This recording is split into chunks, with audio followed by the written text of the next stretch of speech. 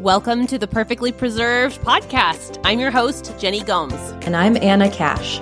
Here we come together to bring you a podcast all about preserving food safely, easily, and dare I say perfectly at home. We are master food preservers, moms, wives, and we love talking about canning.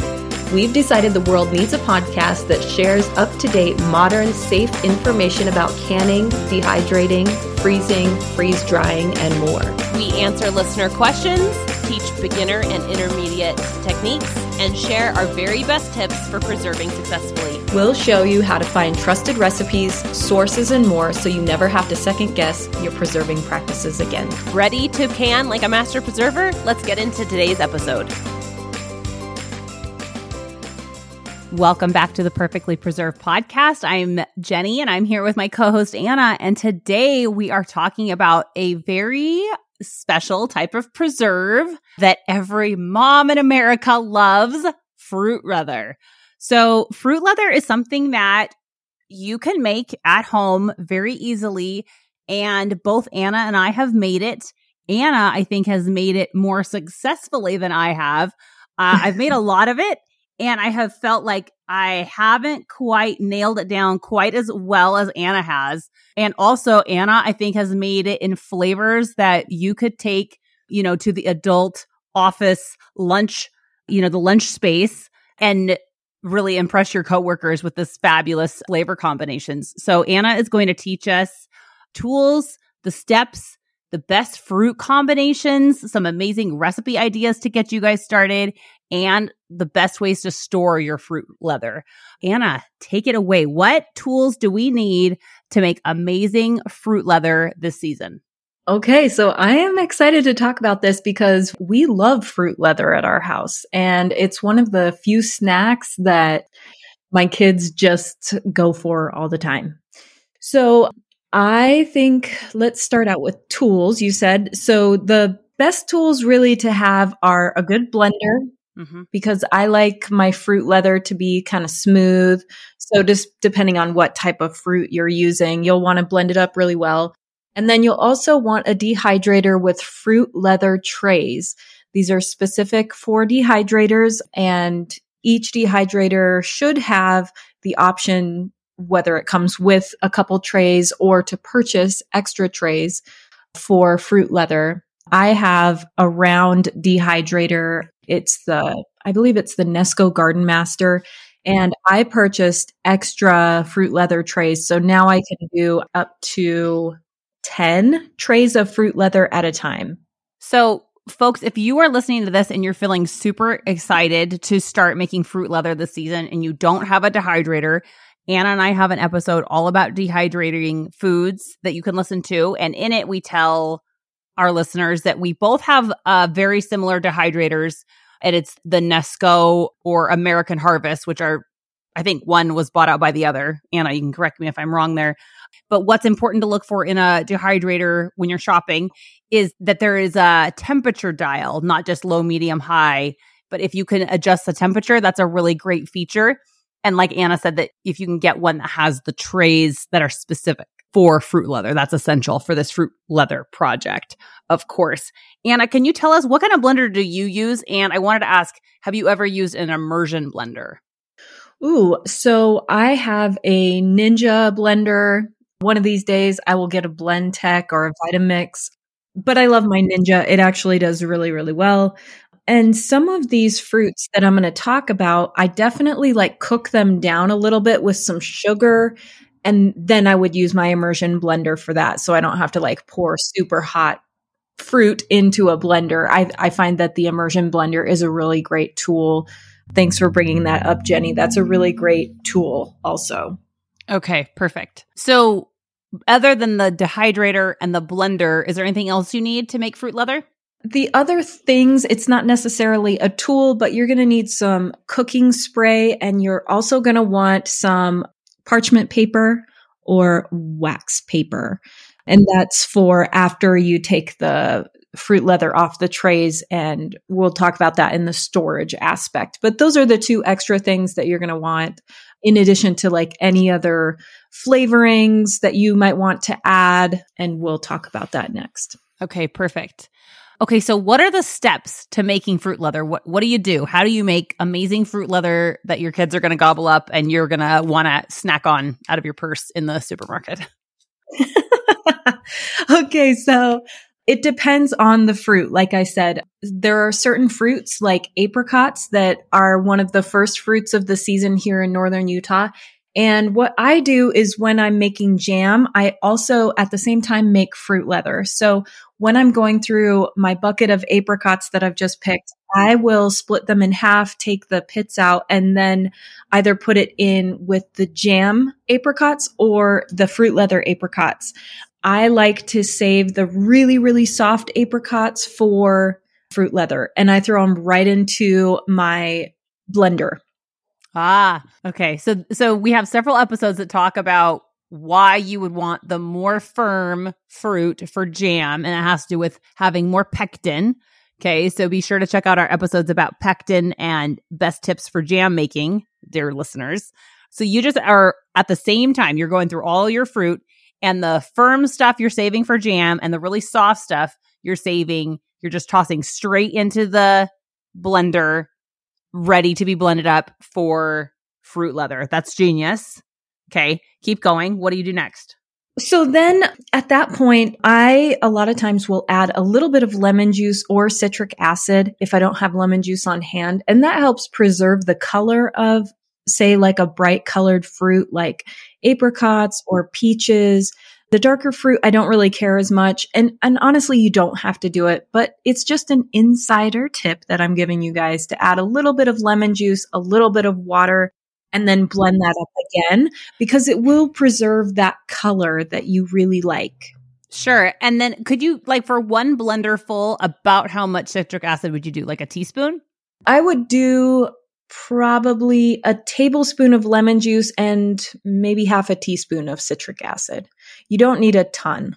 So you would probably barely taste it, I'm guessing, right? Oh, yeah. Like it would taste a little bit tart, but apricots, when they're that ripe, are very sweet. So it might be a welcome tartness that you would add into. And also, if you don't do that, what can happen is as you're dehydrating it, it can turn kind of like a darker orange or brownish color. And it's not the best color, not the most appetizing. A burnt sienna, like that crayon, the burnt sienna color. Like it is not going to be the same color as the fruit roll-ups in the other lunch boxes at the lunch table that your other kids are sitting next to, right?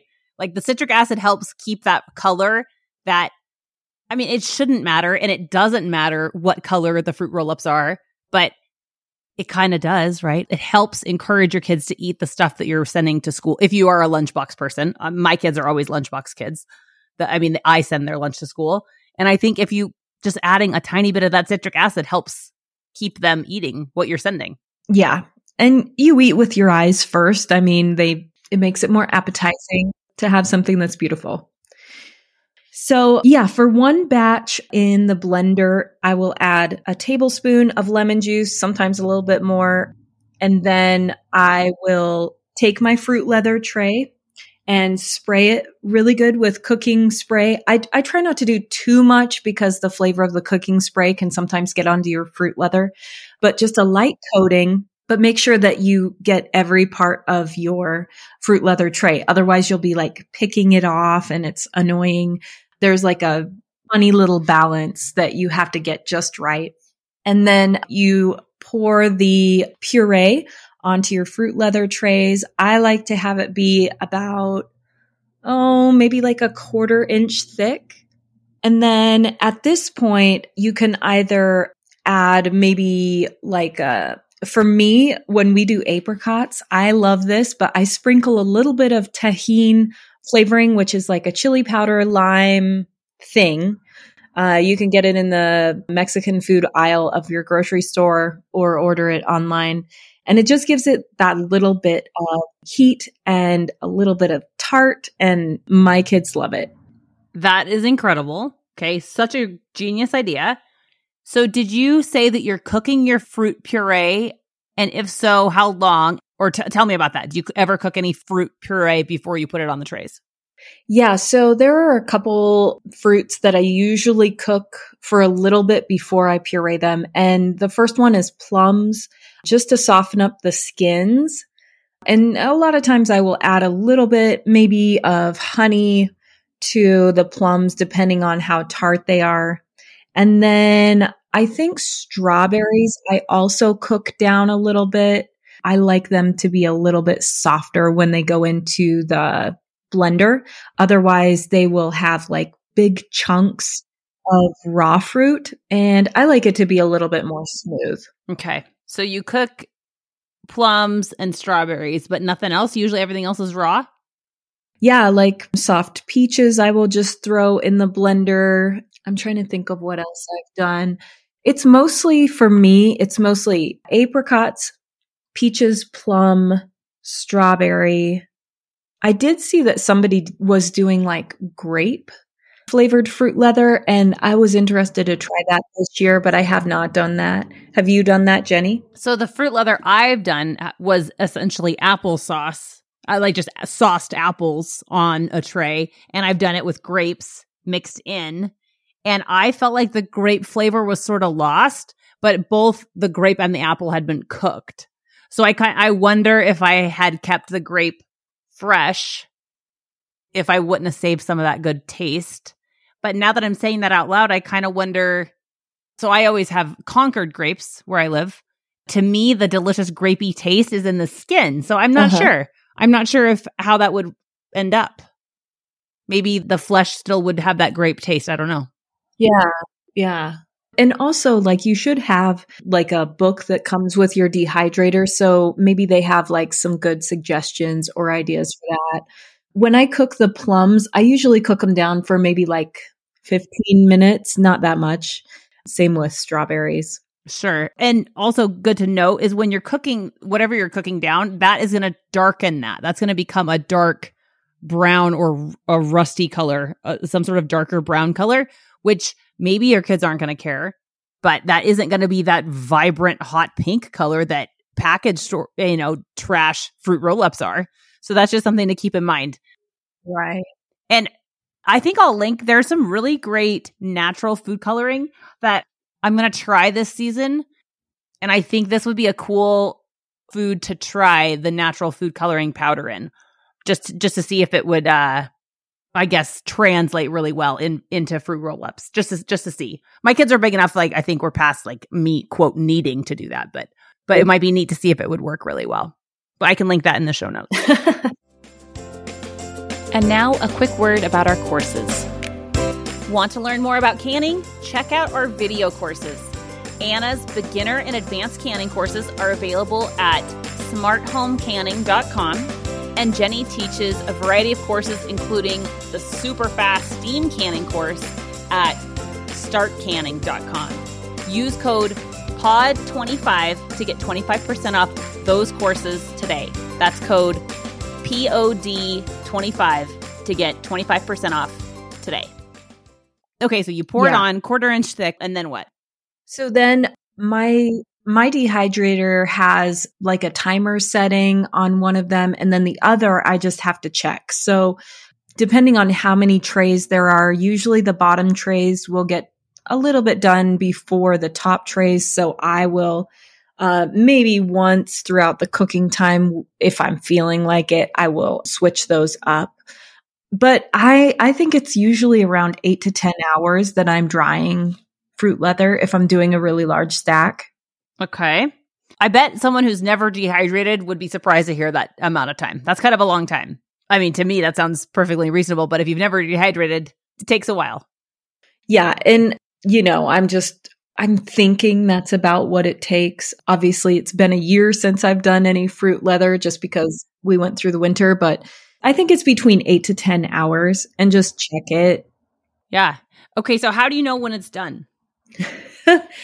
Well, I like my fruit leather to be dried, but not crisp. I agree. So like, I want it to still have a little bit of bend.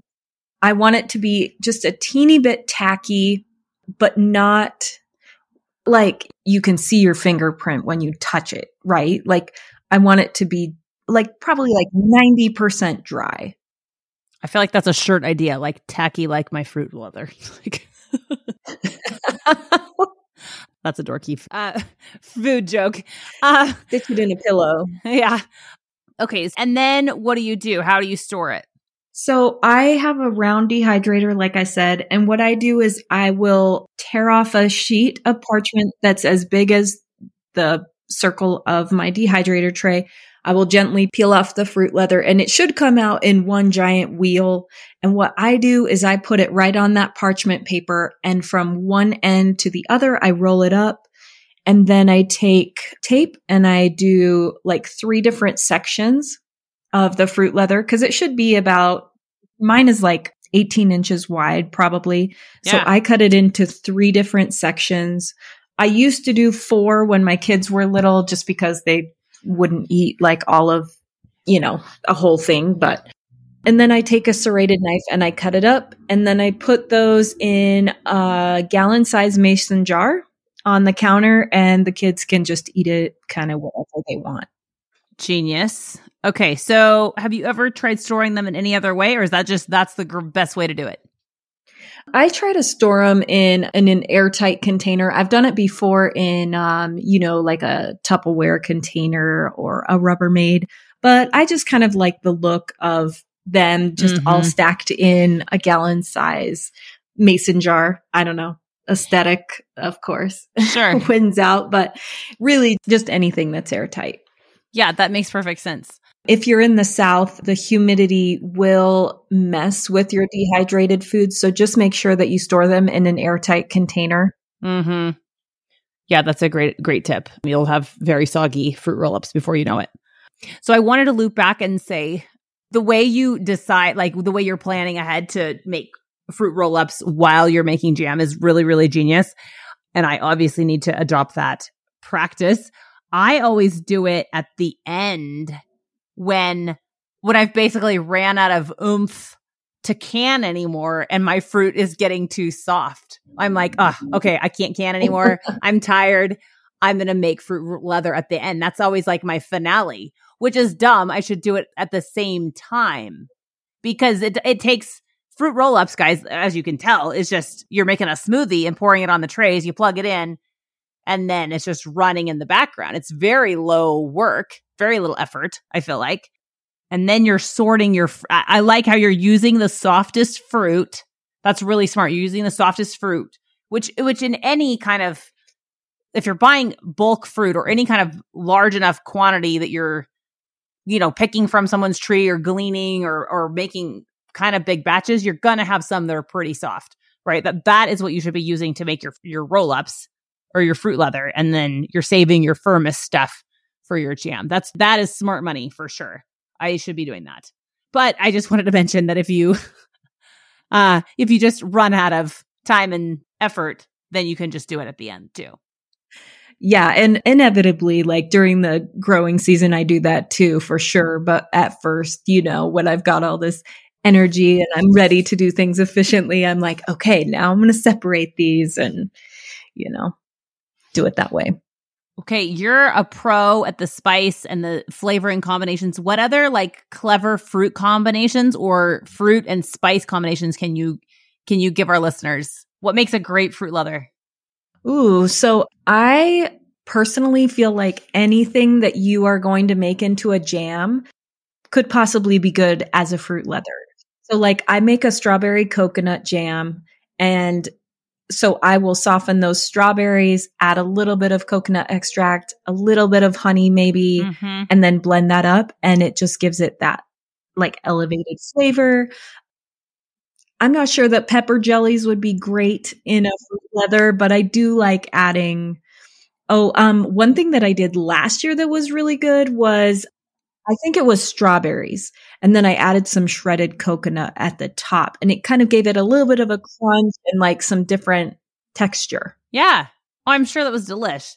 So one of my favorite things to eat in the summertime is a good fresh pineapple sprinkled with cayenne and coarse salt. And how good would that be on a fruit leather? A little bit of heat and a little bit of salt. That is such a good treat. I love that. The super sweet and cold and the salt and the heat. That is such a good treat. I love it. And I bet that would be such a good fruit leather. Oh, sounds so good. There's so many good ideas. And I think you gave us some really, really good tips for how to get started and finish a batch of fruit leather. These are really great tips. Do you have any other good ideas to give our listeners before we wrap up? I know that we have a dehydrator episode, but one thing to remember is that when you're choosing a dehydrator, try and choose one that has like 600 watts, because that is what's going to power the fan underneath your heating element.